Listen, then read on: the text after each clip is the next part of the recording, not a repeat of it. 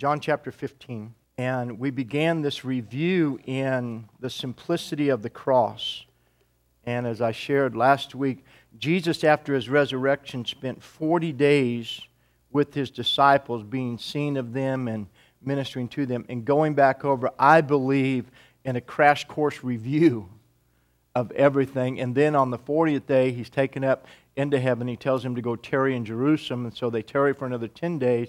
And so then when the day of Pentecost is fully come in the book of Acts, they're in the upper room waiting. And it always amazes me, and if I can just give you this as a point of reference, how many know that Jesus fed literally multitudes? How many know that when he went, multitudes followed him, thousands of people thronged him? But after his resurrection, does anybody remember how many people were in the upper room? 120. Not 12,050. 120. Amen?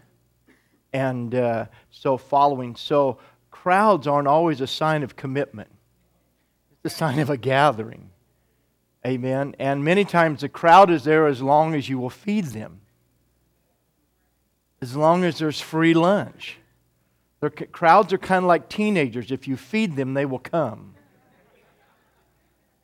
Sean's learned that at the school, so he takes pizzas and it works good. But then they hear the gospel, but there's something changes. And so Jesus spent time with his disciples after his resurrection and informing them again about everything that he had said, reminding them. And then he said, go tarry in Jerusalem till you are endued with power.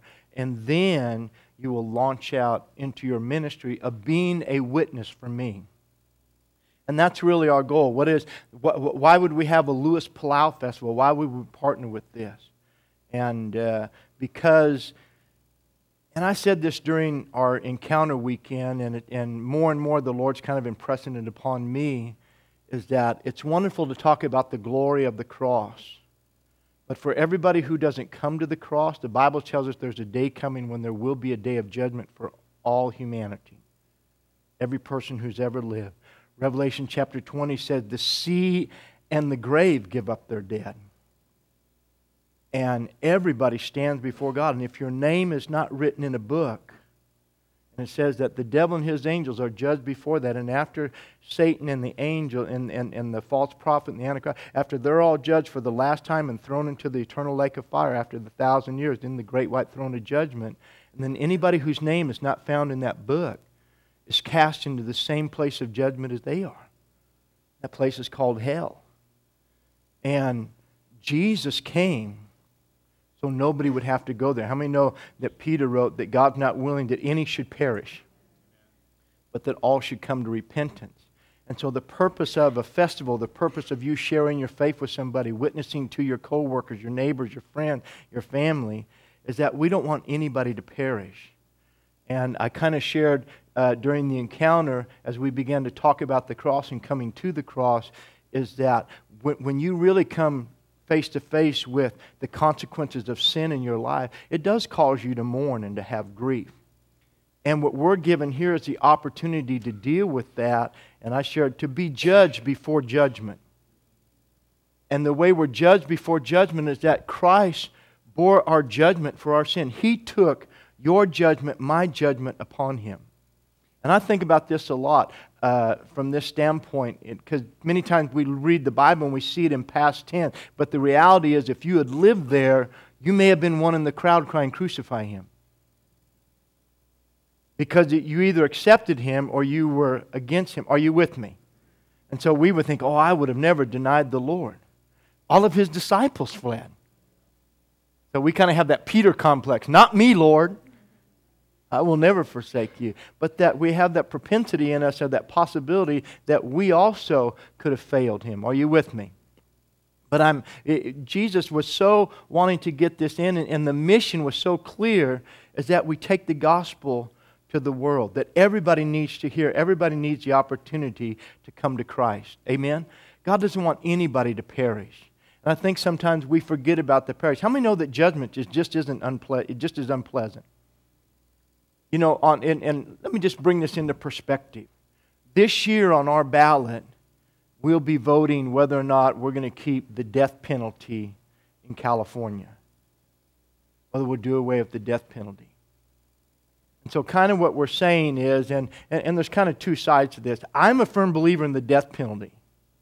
I believe if more criminals died for what they did, less criminals would want to die. If we really had a death penalty.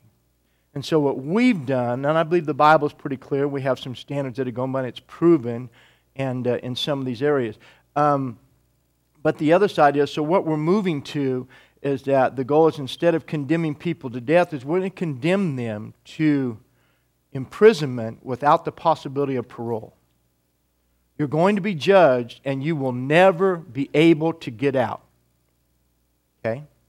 Now what? So man, in his justice for crimes committed, feels that that's good, that we could judge somebody for their crimes, for their transgression, for their sins against humanity and God. That they would be deserving, that it would be just and deserving to commit them to imprisonment forever, the rest of their life, without the possibility of parole.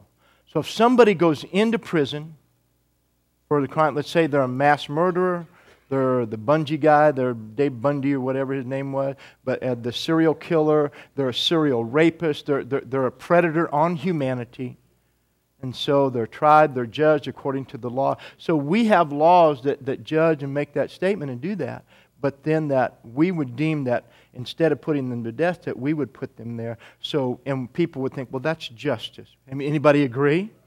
I know people going, I'm raising my hand on nothing this morning, I'll tell you right now.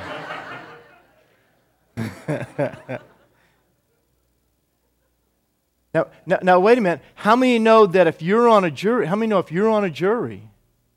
and you're having to make a decision to incarcerate somebody for life, to sentence somebody to judgment of a life sentence without the possibility of escape, but yet you weigh all the facts and it just comes down, even though it is uncomfortable, it is just to do rather than to release them back out into society. Amen? Because they've already proven they're repeat offenders. Are you with me? And so it would be uncomfortable, and you wouldn't like it, but it would be necessary or justice if you would. And a lot of people are different. Well, we could rehabilitate them. Well, possibly. But some things deserve judgment. Are you with me? Some things deserve judgment. I mean, for me, and I'm just saying this as a type, I have no problem when we find, and it seems like almost on a regular basis now, and I don't think we have more crime, we just have more people. We now have over 350 million people in the United States. And so crime, as volume goes up, crime goes up. It's not that we have more specific, we just have more people for the opportunity of crime to take place. Are you with me? So that's why it seems like it's more. Crime is increasing because our population is increasing. And with that. But in that area of the crimes and the punishment, for you and I, it seems like we hear all the time about some little girl, a 6-year-old girl is missing, this little girl is missing, this person's missing, that person, this college student, this army girl is missing, people are missing, and then we find out that somebody actually took them and violated their life and then left them for dead. I'm sorry, you made a choice that really brought about consequences that should be justice in my book. You can go any direction you want. I'm talking, so I get to have my opinion. So on that, when you can debate it later with your friends and things. But in this, I believe there are things that are worthy of that. That you gave up by taking a life, you give up your right to live. And so, because besides that, I'm kind of firmly against having to spend $60,000 to $80,000 a year for you to suck air after you took that opportunity away from somebody else.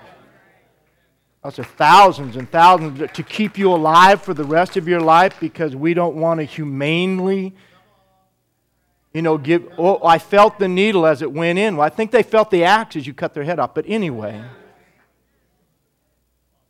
you find people. Are we doing all right this morning? So I'm just saying, you say, Pastor, I thought we were going to preach. I'm preaching really well right now. But only in this thing, but what I'm saying is that as a society, we could look at that. Stay with me. I haven't left hell yet. Because as a society, we can judge things and we can say, and as human beings, we could look at transgression and say that is worthy of either death or that is worthy of imprisonment without the opportunity to come out.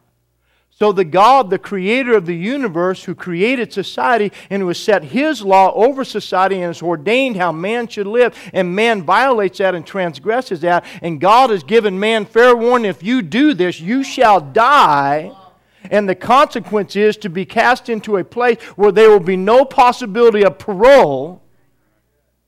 So on a humane side, we could do that for humanity. But when we come to thinking about God judging people for their sins and their transgression and an eternal hell and a place of judgment without an escape, without a way out, we go, oh, God would never be that mean. But we will turn right around and say, that person deserves to die, that person to be incarcerated for life. That's just, that's fair. But my Bible says that everything God does is righteous and just. Are you with me?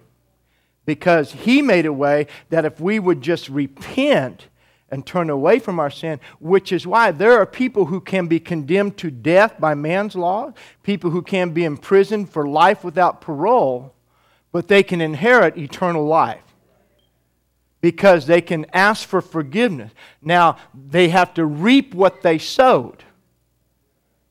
God's not mocked. We reap what we sow. But God will forgive them, and God will restore them, and God will welcome them into His everlasting habitation. Are you with me? And so God is righteous and just in His dealing. But if a man hates humanity and then stays and remains a God-hater his whole life, when he stands before God, he'll be judged again. And so we have the opportunity to be judged before judgment. That God in Christ judged us of our sins. We were guilty and worthy of being sentenced to life without parole. And yet Jesus bore that judgment for us. And so when we receive Christ, we actually step into His judgment on our behalf. So we are now judged in Him. And by being in Him, our sins are forgiven. Are you with me? And so we have the opportunity to be judged before the judgment. I don't know about you, that's good news to me. Praise the Lord. And so for you and I, then we learn, okay, how do I live in that? How do I abide in that? And so why do we share the gospel? Why do we share our faith? Why do we partner with a festival? Why do we want to tell everybody we can about the saving grace of the Lord Jesus Christ? Because if we ever forget that there is coming a day, and some people say, well, and a lot of us come out these days, and I shared, I think, on Tuesday night as we went down last week and saw Francis Chan last Thursday night, I think, or last Sunday, and talked about it. But the guy, Rob Bell, wrote the book about love wins and talking, that a loving God would not send, His creation to hell and doing all that stuff. Yet we as loving people would condemn transgressors to. But some of the stuff we just don't bear out. Amen? And so, with that and all the different things, people say, how could a loving God do that? A God of love would not do that. And how do we deal with that? Well, we don't see everything as He sees things. Isaiah 55, God says, my thoughts are not your thoughts. And my ways are higher than your ways. And how many of you would have come up with the cross for your Son on how to redeem humanity? Well, I know how I'll do this. I'll come up with the cross. So the things of God are a little bit higher than our thoughts. Are you with me? Praise the Lord. So I'm kind of going back through this so we understand the cross and what it means and why would Jesus come and spend this time and then after the resurrection pass this on. And then He tells His disciples, after you receive the Holy Ghost, you're going to receive power to go out and to be my witness, to tell others. If we ever forget the reality of hell and judgment, then we lose the passion. But if we ever see, hey, if that person doesn't come to Christ, there is coming a day when they could be sentenced to life in death without the possibility of parole. No escape, no way out. Amen? And so I'm not trying to preach a downer this morning. I'm trying to bring hope. Hallelujah. John chapter 15, verse 1. I'm the vine, and my Father is the vine dresser. Every branch in me that does not bear fruit, He takes away. And every branch that bears fruit, He prunes that it may what?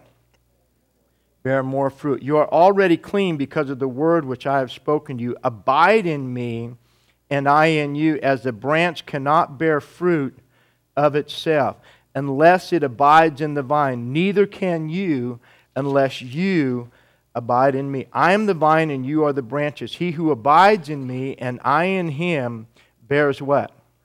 Much fruit.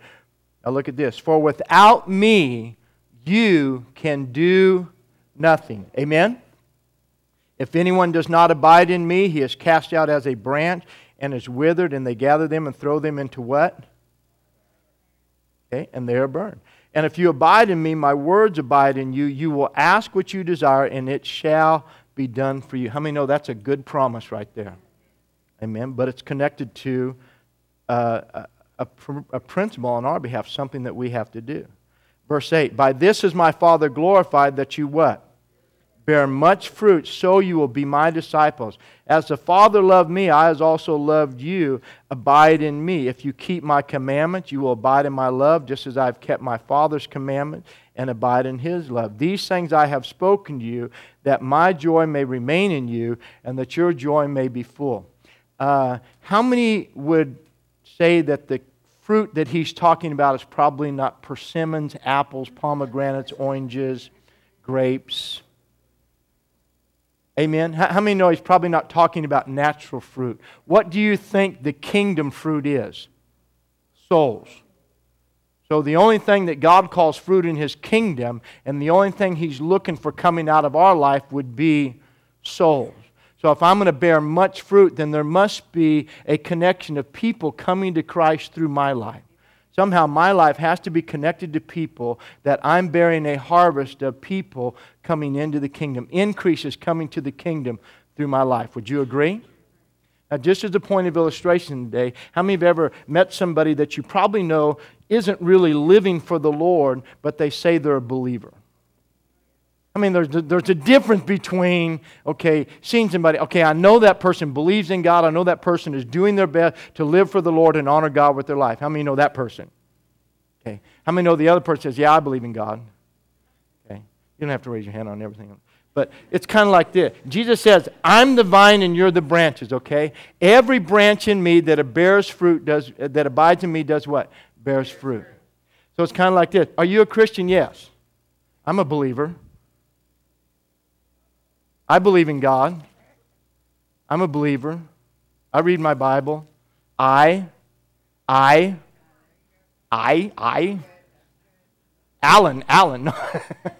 Amen. That's really old. You have to see the video. Amen. Anyway, but in this, so look at, I'm out here. I'm a believer. Glory to God.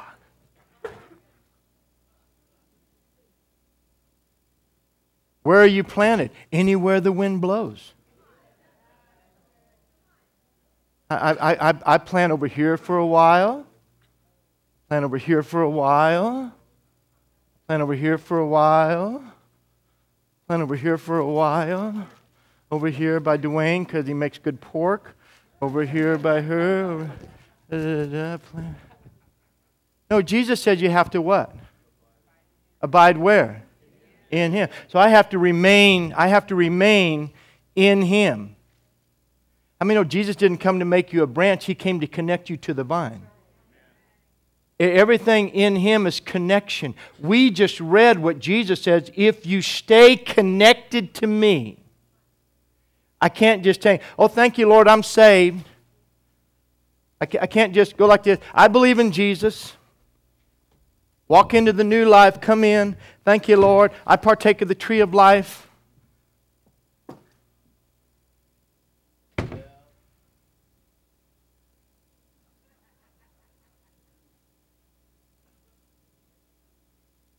And then just go on about my life and carry my little life with me.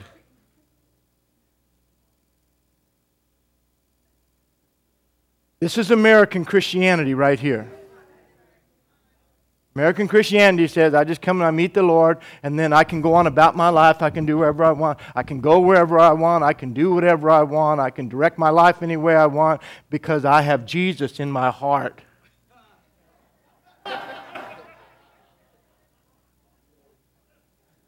And in America, our heart is just a little misplaced. Amen?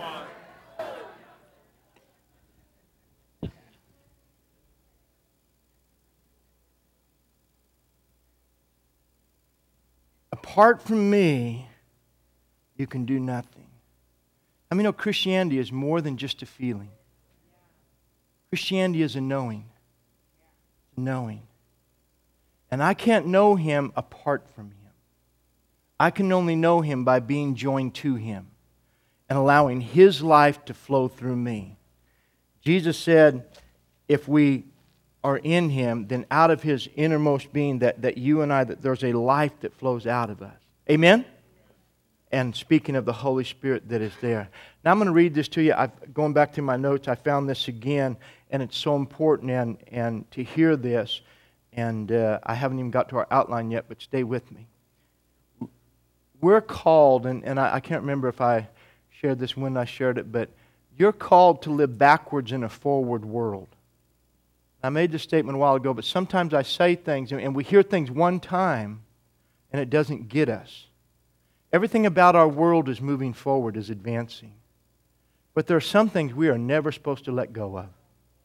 There are some things that are so foundational and so true that, and something, if you watch our nation is on the verge of dying because we're moving away from the principles of our founding fathers. And the church is on the verge of dying because we're moving away from the principles of our founding Savior and living by the truth of His Word. And so we are called to live backwards in a forward world. In everything that is new faith, new look at. You need a God who is still bigger than just words. A few years ago I preached that message on a God who is bigger than words. Your words cannot describe God. God cannot be contained in words. God is bigger. So anything, that's why He says, I'm able to do exceedingly and abundantly above all that you can even ask or think. So when I think about God, when I'm speaking the Word, when I'm living by faith, God does everything bigger than what you expect Him to do, because God can't be contained by you. You can't express God. That's why I love the Holy Ghost. People say, well, I don't understand the Holy Spirit. I don't understand praying in other tongues, because my mind and my natural understanding can't, God can give me a part of who He is, but I can't fully understand Him, but the Spirit knows everything about Him. So when it comes to praising God and giving Him glory that is worthy of His name, He gives me the ability and an expression by the Holy Spirit, allowing His Spirit to be in me and now express my praise to Him in something that is beyond my own ability. Amen? By the power of the Spirit, by praying in other tongues and singing in the Spirit. Thank God for that. Amen? So we need that God who is bigger than words, a God who can still save, heal, deliver, protect, provide, and fulfill all of His promises to His people. The God who is bigger than any sickness or disease, any test or any trial, any storm or any recession, any problem or any person that you may ever face in life. But the only way to find that God is by going backwards. We live in a world today that says God doesn't do this, God doesn't do that, God doesn't do this, God doesn't do that. God still does everything if you'll go back and find Him. Amen. So that's why we've come back to the cross. Paul wrote, and I read it to you last week, Paul wrote in 1 Corinthians, or 2 Corinthians chapter 11, and wrote to the church there, he says, I'm jealous for you, lest somehow people have come in and caused you to move away from the simplicity that is in Christ. And I pray something so simple as just pulling a little branch out of a tree and walking around. Hopefully you see the simplicity of what it means. When I come to Christ, I don't just come to Christ and get some and then go about my business. I come to Christ to give my life to Christ. And that's why I said, we can pray the sinner's prayer, and we do that. I pray with you. We still ask people to bow their heads, raise their hand, and we pray a prayer with you. But that's only making connection. Now you have to learn how to abide in Him. You have to learn to live by Him. You have to learn how to enter into life with Him. Because if all I do is I pray the sinner's prayer, and somebody tells me, okay, you're saved, then I just stick God in my back pocket, and I go about my business, and I still live like hell on wheels. I'm still doing everything else the same, but now the only difference is I know God. But over here, listen, apart from me, you can do nothing. So I cannot produce any of the fruit of the Spirit or the life of God in and of my own self. So just professing Christ and praying that I believe in the Lord Jesus Christ does not save me. I am saved when my life is now in Him. He is my salvation. He is my life. So I have to live in Him and I have to abide in Him. Are you with me? Okay, stay with me as we walk through this real quick this morning. The cross is the one act by the one man who was worth all men that changed mankind's ability to be accepted completely by God. Satan feared it, man could not and does not comprehend it, and hell could not stop it. Is there any wonder that Satan said, if I can get that man, speaking of Christ, out of God's will, if we can push him off track, we can hold the world captive for untold millions of millennium. When the devil, on Tuesday nights, we're going through the Gospels, we're on the temptation of Christ in the wilderness, and the devil came, if he could have tempted Christ, he could have held humanity in captivity for untold millenniums and remained the God of this world and destroying humanity the way he is today. Think about it. Man cannot comprehend the simplicity of one lamb slain for all.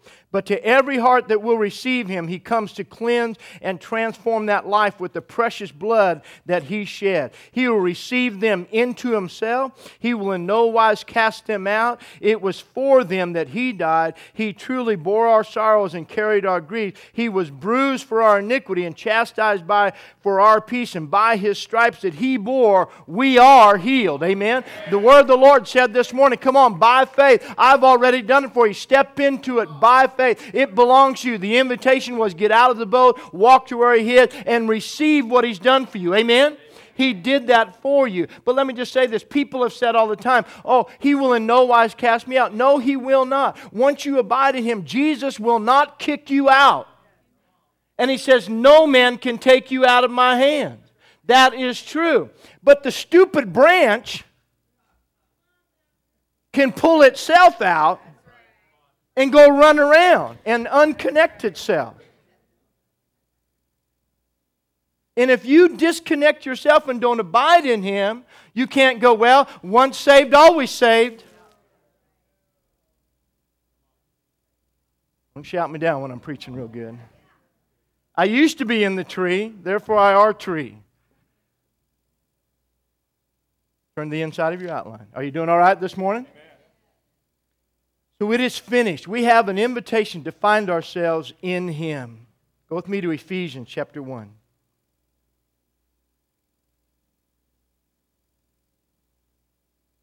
I believe this. I believe you could come to church and your brain should hurt. I believe you should come to church and you should be uncomfortable. Let me put you like this. People don't understand. God is holy. God's holy. This is what we don't understand about God. This is what we don't understand about hell. God is holy. God is completely pure. You know, we see things go 99.99% pure. Very few things in life are 100% pure. But God is pure holiness. And God, by the nature of who He is, when the Bible says God is a consuming fire, and Moses said, God, I want to see you. God says, Moses, I appreciate your heart, bro. But if I go, you die. If I just open up, ta-da! If I pull back the veil, you die. The Old Testament said the priests couldn't go into where just a little bit of where just the Shekinah glory was in the temple, behind the veil, where the ark was. The priest couldn't go in there without a covering, and if he went in there unaware, the holiness of that presence consumed him, and he died. And so God being holy, He says, I have to do something for you so that when you come into my presence, who I am just by my nature, not by judgment, just by who I am. Anybody have a fireplace at home? Okay, just by nature of fire, if you stick your hand in there, what happens? Bad fire. There's no love in that fire. I can't believe a fire that loves would burn me like that. I will not believe in a fire that would judge me like that would condemn me to being burned. Dude, it's fire. It's what it does. Are you with me? But God said, I am pure. And so the only way for you to come into my presence is for me to find a way to cleanse you and cause you to be pure as well. And the only thing that will do that is the blood of my Son. Are you with me? And so when I come to Christ, when you and I come to Christ, He washed and we're cleansed with blood. And that's why Hebrews 10 tells us, now by virtue of the blood, we can literally come into His presence. What I'm trying to help you see and what the invitation was this morning, come on, you have an invitation of God, a standing, open door invitation. When you confess and believe on the Lord Jesus Christ as your Savior, you are cleansed by the blood. You believe in the blood that He shed. You enter into judgment before judgment. That blood covers you. Your sins are forgiven. Your past is removed, and you are now righteous in Christ. And you can boldly come into His presence. And that's what grace is. That's what we're illustrating. The invitation is come into His presence and be seated with Him in the heavenly places. Amen? And so now I come in. No, wait, all of my past is behind me. I'm separated as far as the east is the west from my past. All of my failures, all of my hurts, all of my grief, all of my guilt is behind a closed door. It has no access into God's presence. It's not permitted in here. And I sit here completely liberated in the victory of the cross of Jesus Christ. Somebody ought to say amen. That's where we live. That's our invitation from God. So it's finished. Now let me say this to you. This is more than just debt reconstruction. Amen. It's not just, see, today we have debt, we can reconstruct it, we can lump it all in, pay it off slowly. No, we paid it all off at once. This is sin cancellation, paid in full. All that is left for you is a rest to be entered into. His completed works have put an end to the works of man before God. All we are left with is rest. That's all you're left with. So now that that's there, keep your finger there in Ephesians and turn over to Hebrews 4. Are you doing all right? I'm going to tell you this.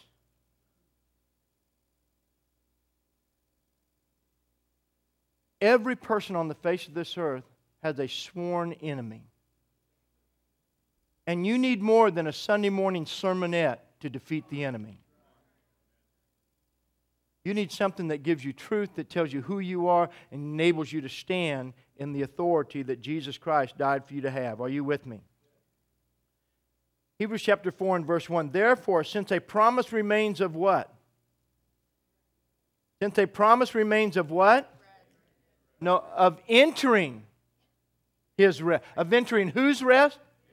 His rest. Jesus completed all of His works, and then He sat down at the right hand of the Father. He's resting. He's not working. He's resting. The only work He's doing is interceding on your behalf. He's your high priest, and He's interceding for you. He's praying and interceding for you. Amen? Think about this. Go on. The next phrase says, let us fear, lest any of you seem to have what? Okay. Here's Roaming Ralph.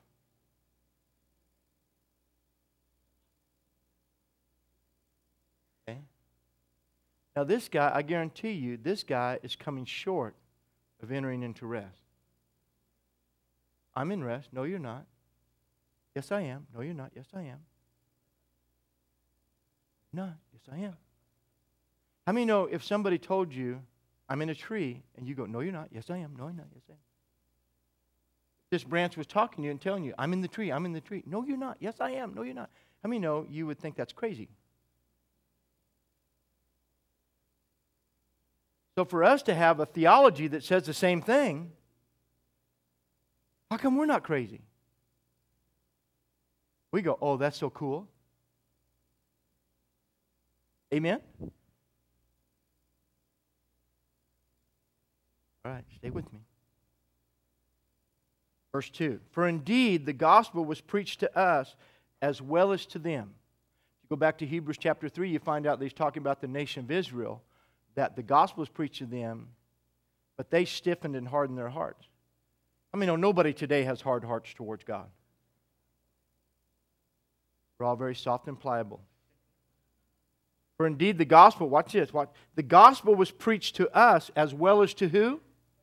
Speaking of Israel. But watch this. But the word which they heard did not what?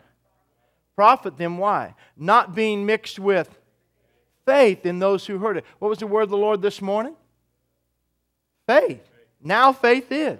So it's not enough just to hear. I have to mix what I hear by faith. Now let me just pause here right for a moment. God brought the nation of Israel out of bondage in Egypt, which is a type of you and I being brought out of the bondage and the slavery to sin.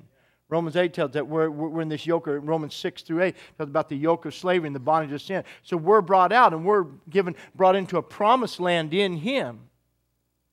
But when God said, okay, now go look at it, go spy it out and go see it. And then the spies go out and they come back and 10 of them go, we can't have it, this is going to be here, this is going to be here. God brought us out, our carcasses are going to die in the wilderness, this is what's going to happen, that's going to happen, blah, blah, blah, blah, blah, blah, blah. I said, okay, cool. Then that's exactly what's going to happen. I will judge you by the very words that you said instead of agreeing with me. You chose, God doesn't do this. I don't understand why God isn't doing this. I don't understand why my prayers aren't answered. I don't know why I'm just living in this. I don't know why this is happening in my life. God brought me out. I thought He loved me. I thought He saved me. I'm not getting anything. My prayers aren't getting answered. This isn't getting happen. We would never talk like the 10 spies today, would we? And then we wonder why there's no harvest coming to pass in our life. And then Joshua and Caleb said, hey, shut up.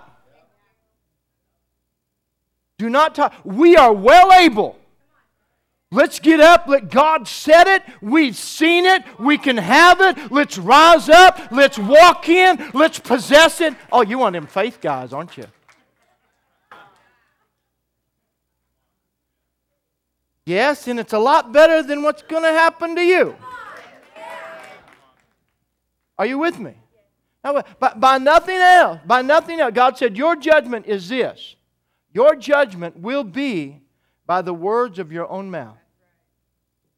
You said, you have an invitation to abide in Him and to live by Him. To live by every word that He speaks, to speak the Word of God, to declare the Word of God, to stand on the Word of God. Are you with me? And then let that be what comes out of it. Agree with God, not with your circumstance. How many know God knew giants were in the land? How many know God knew the cities were walled? How many knew God knew the opposition that was there? How many knew that God knew they had greater army? They had bigger toy. They had all the stuff, whatever. God knew the opposition that He was sending His people in, but how many know God was not moved by any of that? And He said it's already here. And all they had to do was agree. So what? They didn't mix that with faith, and so the consequences were that they did not enter in. Not being mixed with faith. For we who have believed do enter that rest, as He also said, I swore in my wrath, they will not enter into my rest. Although the works, watch this, although the works were finished from where? The foundation of the world. I want you to hear this morning about how to enter into the finished work of the Lord. Just these next few moments. Are you still with me? Verse 4, for He has taken a certain place and the seventh day in this way, and God rested on the seventh day from all of His work. And again in this place they shall not enter my rest. Since therefore, listen to verse 6, it remains that some must enter it, and those to whom it was first preached did not enter because of what? Disobedience. Disobedience with God is going about life your own way, not His way. Amen. Verse 7. And again, He designates a certain day, saying to David, today, after such a long time, as it had been said, today, if you will hear His voice, do not harden your heart. For if Joshua had given them rest, then he would not have afterwards spoken of another day. Verse 9. There remains therefore a rest for the people of God. For he who has entered into his rest has himself also ceased from his works, as God did from His. Verse 11. Let us therefore be diligent to enter that rest, lest anyone fall after the same example of disobedience. Say, Pastor, what are you trying to say? First and foremost, when you come to Christ, there's nothing you can add to that. Go back with me to Ephesians chapter 1. You and I are saved by grace through faith. Would you agree? Ephesians 2, we are saved by grace through faith, not of works, lest anyone should boast. Nobody is more saved than anybody else. I joke about it all the time because I still have attitudes and deal with things, and I make the stupid statement that some of you use for license to be stupid when I say I'm not that saved. Never use an illustration as a license. Amen? I understand there are things in me that I am being transformed. I am being renewed. I still get angry. And there are certain things that I might have an old man reflex. Because I'm not completely saved. And so if you hit me at the wrong time, I might not turn the other cheek. How many know what I'm saying? And that's all I'm illustrating, is that in that area. But nobody is more saved than anybody else. We all get all of Christ. We're all in Him. We're in His fullness. You don't get a partial Jesus and then a little bit more Jesus. There's nothing you add to it. When you come to Him, you cannot add anything. And I'm kind of ahead of myself, but I want you to stay with me here. In Paul's discourse to the Ephesians, we find ourselves in the application of our lives of it is finished. How to sit down in and walk in and stand in it. In Ephesians 1, verses 1 through 3, watch this. Paul, an apostle of Jesus Christ by the will of God, to the saints who are at Ephesus and faithful in Christ Jesus. See, there are some churches and denominations that tell you the only way you become a saint is by providing 3 miracles. Okay? Maybe you wear a little St. Christopher medal, you do other things like that, but every believer is a saint. Okay? To the saints in Ephesus, to the believers, grace to you and peace from our Lord Jesus. Grace to you and what? Peace. From God our Father and the Lord Jesus Christ. Look at verse 3. Blessed be the God and Father of our Lord Jesus Christ, who has what? Done what? Look at somebody and tell them you're blessed. Now look at somebody else and tell them you're blessed. Because nobody likes to listen to people brag. Amen. Now watch this, watch this. Who has blessed us with what? Every spiritual blessing where? In the heavenly places. How? In Christ. So you are blessed with every spiritual blessing that's in the heavenly places in Christ Jesus. So now what did you have to do to get that? What do you have to do to receive that? Do you have to pray a certain way? Do you have to stand a certain way? Do you have to kneel? Is there any work connected to being blessed?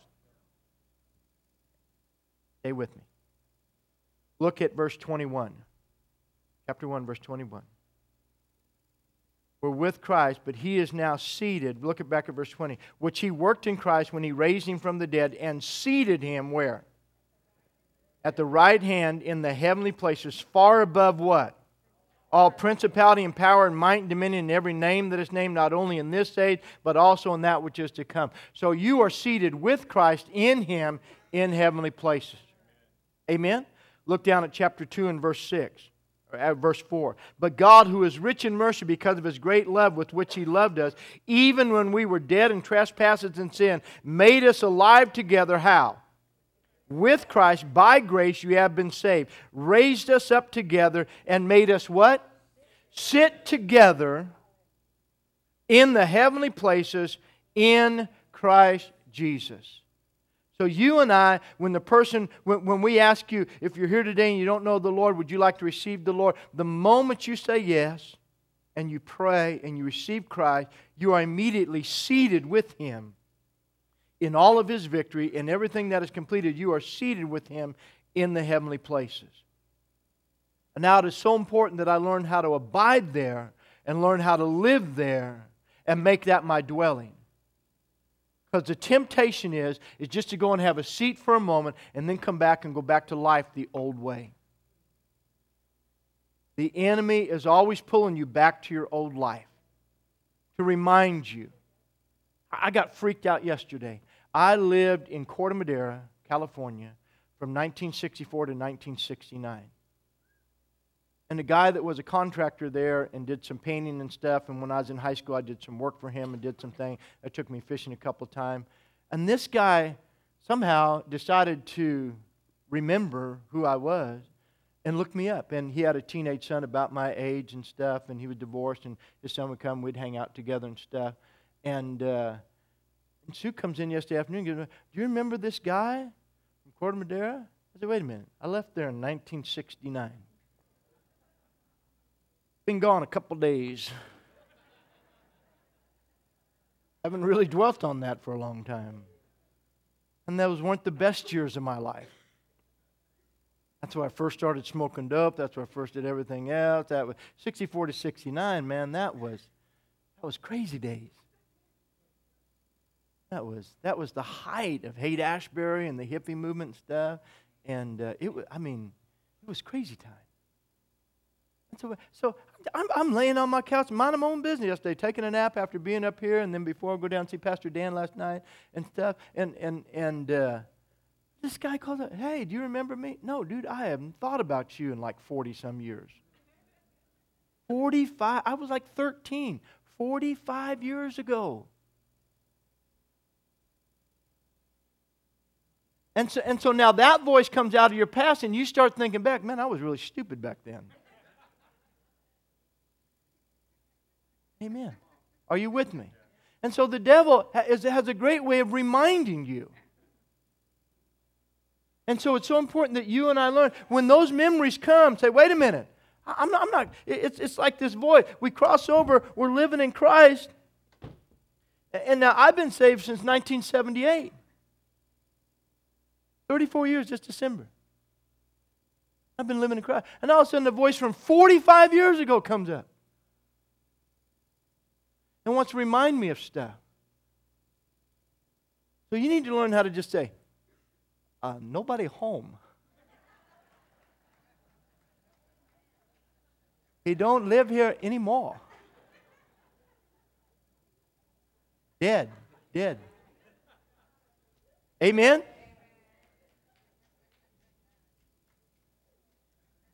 Sorry, Charlie, not here.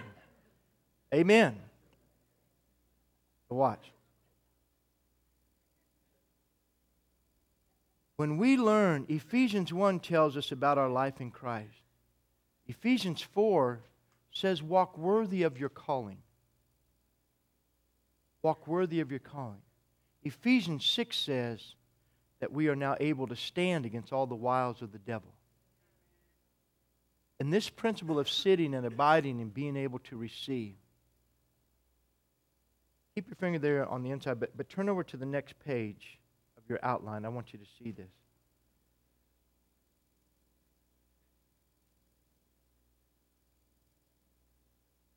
At the bottom of page 2 on the inside of your outline, it says, "There's no limit to the grace which God is willing to bestow upon us. He will give us everything, but we can receive none of it until we find ourselves at rest in Him." Listen to me. I've been pastoring since 1981. Sue and I went full-time ministry in 1981. And we've watched people just wrestle with receiving from God.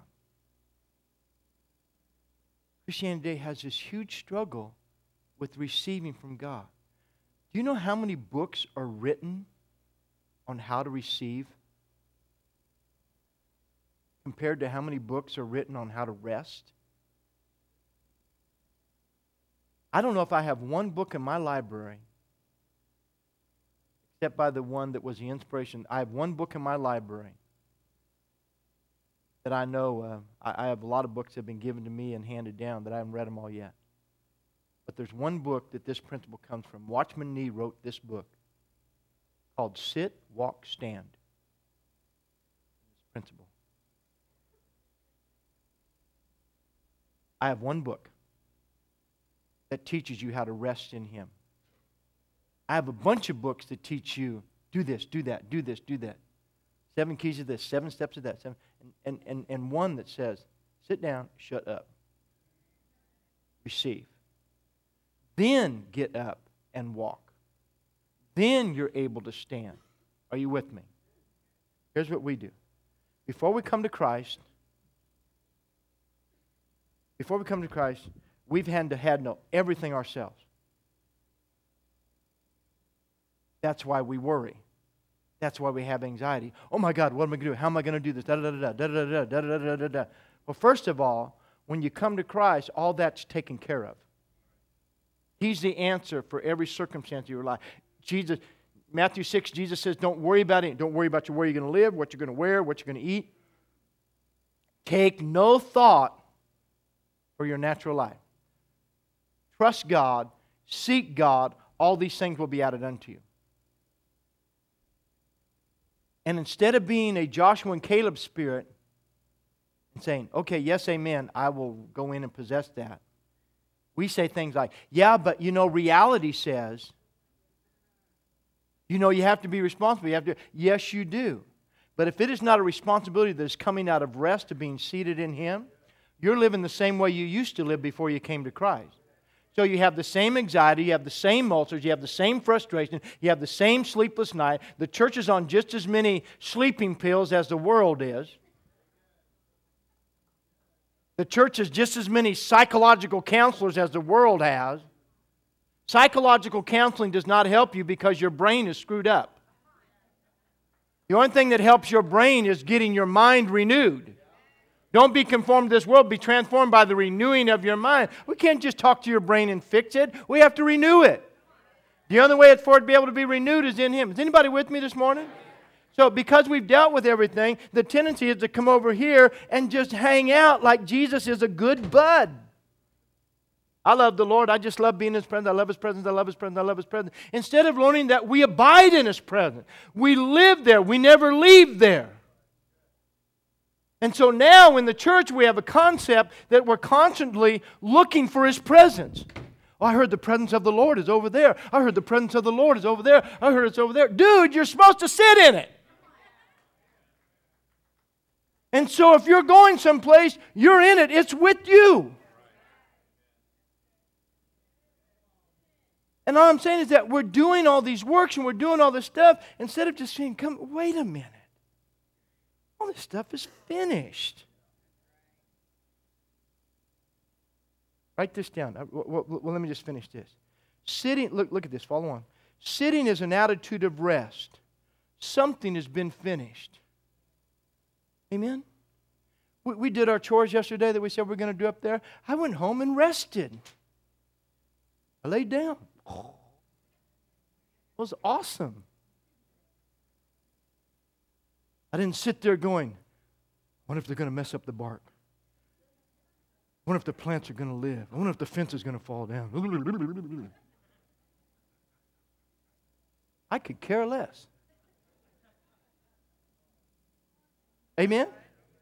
I did it. It's done. It's not my responsibility. Are you with me? Something has been finished. Work is stopped and we sit. It's a paradox to us that we only advance in the Christian life as we first of all learn to sit. The church has been famous or infamous for making a work out of everything that Christ completed and finished on our behalf.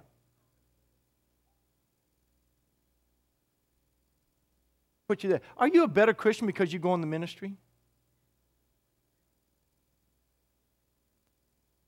Are you a better Christian because you become an elder?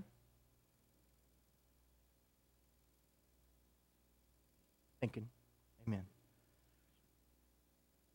We found out that we can control and dominate man to our purpose if we keep him thinking that he must work to be accepted by God. Organized church. I pastor like this. I pastor probably different than most anybody else. Glad you're here. Hope you stay. About it. If you don't belong to me. I pastor by release. I hope you stay. I believe God's given me something to say that can help people. But I can't keep you. If I try to keep you, I lose you. So I pastor by release. I love you enough to let you go. Love you enough to take you back. I'm not accountable. I might make you upset. That's fine. If I never make you upset, I'm probably not doing my job. Amen? But you can't keep in control. And so we find, well, if we tell people they have to do this, if we have to tell people we have to do that, there is an untold multitude. There is no end to the religions of our day that teach men to work to be accepted in Christ and by God. There's no end to it. To be more accepted, do this. Listen, if I've come to Christ, I want to serve. Jason Smotherman shared a statement with me when he came over from Harvest Church, and they have in there, and I shared it. I serve because I'm saved. I don't serve to be saved or to make my salvation better. And in their membership class there and new believers class, they just have a statement. Everything saved serves. Just by nature. Just if I'm saved, I serve. I'm involved. I care. Okay? Because if I'm in Him, that's what Jesus did. So if I am in Him, my nature is to serve. It flows out of you naturally. It's part of the fruit of being connected. Are you with me?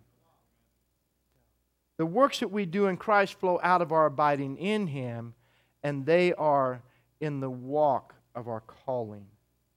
Praise the Lord. What would happen? I'm going to close right here, Bill, if you come back. What would happen? Write this down. This isn't in your outline. I put it in mine. Write this down on the back. What would happen if when the report came,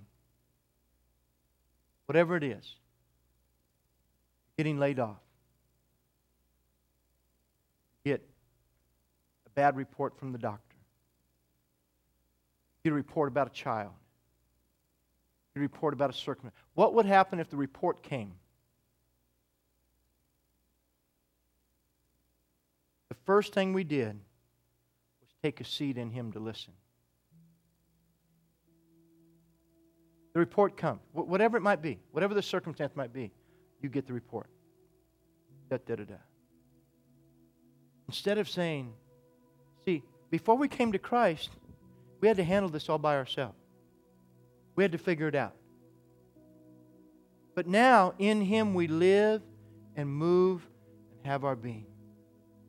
What would happen is as I'm going through life, I'm living to honor God, and I have to live in the world. I'm in the world, but I'm not of the world, Paul said. I have to live in it as long as I'm in the world. Paul said it like this, you know, I want to go be with the Lord, but it's better for you that I stay. I'm caught between two places. So I'm here, and there's things that I need to do here. I'm fulfilling my Father's will, but I'm not of here. I live. I come over here. But my heart never leaves here. I go out there, and then the enemy comes, and the only thing he has is discouragement. But if the report came and I just found myself seated, I'm not going to make a decision. I'm not going to make a choice till I sit down in Him. And I find rest. I'm able to rest. And then the peace of God that goes beyond all understanding begins to abide in me. Sit down. I just wait.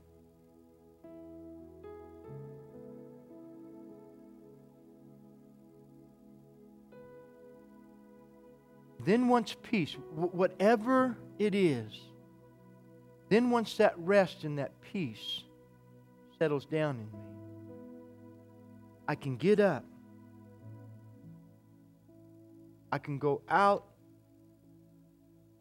and walk in that peace. Now I'm not second guessing. I have peace. I know I'm being led by the Spirit. Romans 8 says, as many as are led by the Spirit, these are the sons of God. I sat down and I have heard His leading. This is the right choice. Do I move? Do I change jobs? What do I do? What type of financial decisions make? What type of health decisions do I make? What type of relationship decisions that I make? I come out of that place of rest, and now I'm able to walk in peace. Are you with me today? I'm able to walk in peace. And then when the accusation comes and the enemy comes, not only am I able to walk, I'm able to stand. Because I've done everything that I need. See, Paul says, having done all to stand, stand. I did everything I need to do to stand, I did by being seated. Having done all to stand, I came to God. God, this is my need. I brought my prayers. I brought my petition. Jesus said, if you abide in me, you can ask what you will and it shall be done for you. Lord, I brought my request. I brought this. I've asked. And now I'm waiting. I'm listening. I'm hearing. And now I hear your voice. You've given me the direction. David said, Lord, do I go up against him in battle? What do I do? And you wait for the word of the Lord. And then when you come out in battle, you know that you come out with the word of the Lord. You're walking under the authority of God's word. And then when the enemy comes out against you, it's already a done deal. And so you're able to stand against all the lies and the wiles of the devil. Bow your head with me this morning. What if we could just learn to sit? I don't have time to stretch this out. If you're here today, you've had worry, anxiety, stress, pressure, anything, get up from where you are and come find a place to sit on this altar right now. Find a place on these steps and just sit down. Just sit down. Just move. Circumstances, situation, reports. What do I do? What do I do? Oh, what am I going to do? What am I going to do? Oh, how do I do that? I need to call this person. I need to call that person. I need to talk to somebody. What do you think? What do you think? What do you think I should do? I don't know. What? Sit down. Sit down. Sit down. Sit down.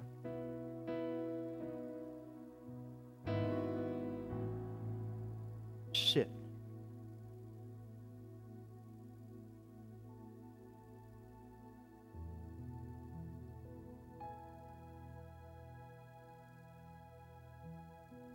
Therefore, brethren, having boldness to enter the holiest by the blood of Jesus, by a new and a living way, which He consecrated for us, through the veil that is His flesh, and having a high priest over the house of God, let us draw near with a true heart in full assurance of faith. Came this morning, you're sitting here right now. Let faith rise up on the inside of you. Full assurance of faith. Just release. Say, Lord, I let go. While you're there, just release that weight. Let go of that anxiety. You haven't fixed it by your worry. Jesus said, which of you by worrying can cause yourself to grow in height at all? If you can't make yourself taller, then you have no power over that. You can't change it by worry. But you can enter into an answer by rest. He said it's finished. We read in Hebrews 4 that you can enter His rest. You hear the Word. You mix your faith with it. You enter His rest. And you just sit down. It takes longer than a few moments. Sit. It doesn't always have to be in a chair. It's just sitting down on the inside of my spirit. God, I'm just going to sit down in You and I'm not going to move. I'm not going to make a decision concerning this till I hear Your voice, till Your peace sits down in my heart. I'm going to rest in You until Your peace goes beyond my understanding of how this is going to work. Peace that passes understanding means that you're at rest and you don't even know how it's going to work out. You just know. You just have a knowing from God on the inside. You heard me say when they gave me the report of hepatitis C, the first thing that rose up in my spirit was this: this too shall pass. And the moment I heard that, I didn't care about anything else. I had heard, this too shall pass. I didn't worry about anything. I didn't care about anything. This was going to pass. It was done. It was already finished. Didn't matter what I had to walk through. It was done. It was finished. Learning to sit in Christ is coming to that place where you can trust Him. This is a trust issue right now. The temptation is to pull your branch out of the tree and take your faith and act like you're connected, but you're just doing it all on. Apart from me, you can do nothing. Sitting is coming back and planting yourself in Him and resting in Him. And then once you find that peace, you stand up and now you're walking in that assurance. Now when the enemy comes, you're able to stand because you've done all that you can do to stand. Father, I pray for your people today. Jesus, when you walked on the road to Emmaus with the disciples, you were there in glorified form with them and they didn't recognize you. But as you began to speak the word to them, their hearts begin to burn. And Lord, I feel today that people's hearts are stirring and there's just a rumbling going on the inside of them. But then all of a sudden you opened their eyes so they could see. Lord, that's my prayer for us today. Open our eyes. And then they said, didn't our hearts burn within us as He opened the Scriptures to us? Lord, let our hearts be open to hear your word, to understand your word. Forgive us of our works. Forgive us for uprooting ourselves, for taking what we call our faith and our belief and running around, but really just being disconnected from you. We come back to the place of abiding in you. Teach us how to rest in you. Teach us how to sit. Teach us how to trust you.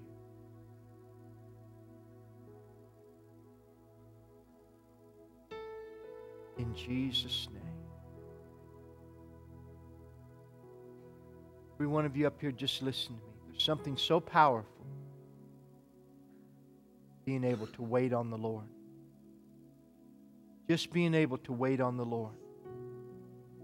They that wait upon the Lord shall renew their strength. They mount up with wings of eagles. They shall run and not be weary. They will walk and not faint. They that wait upon the Lord.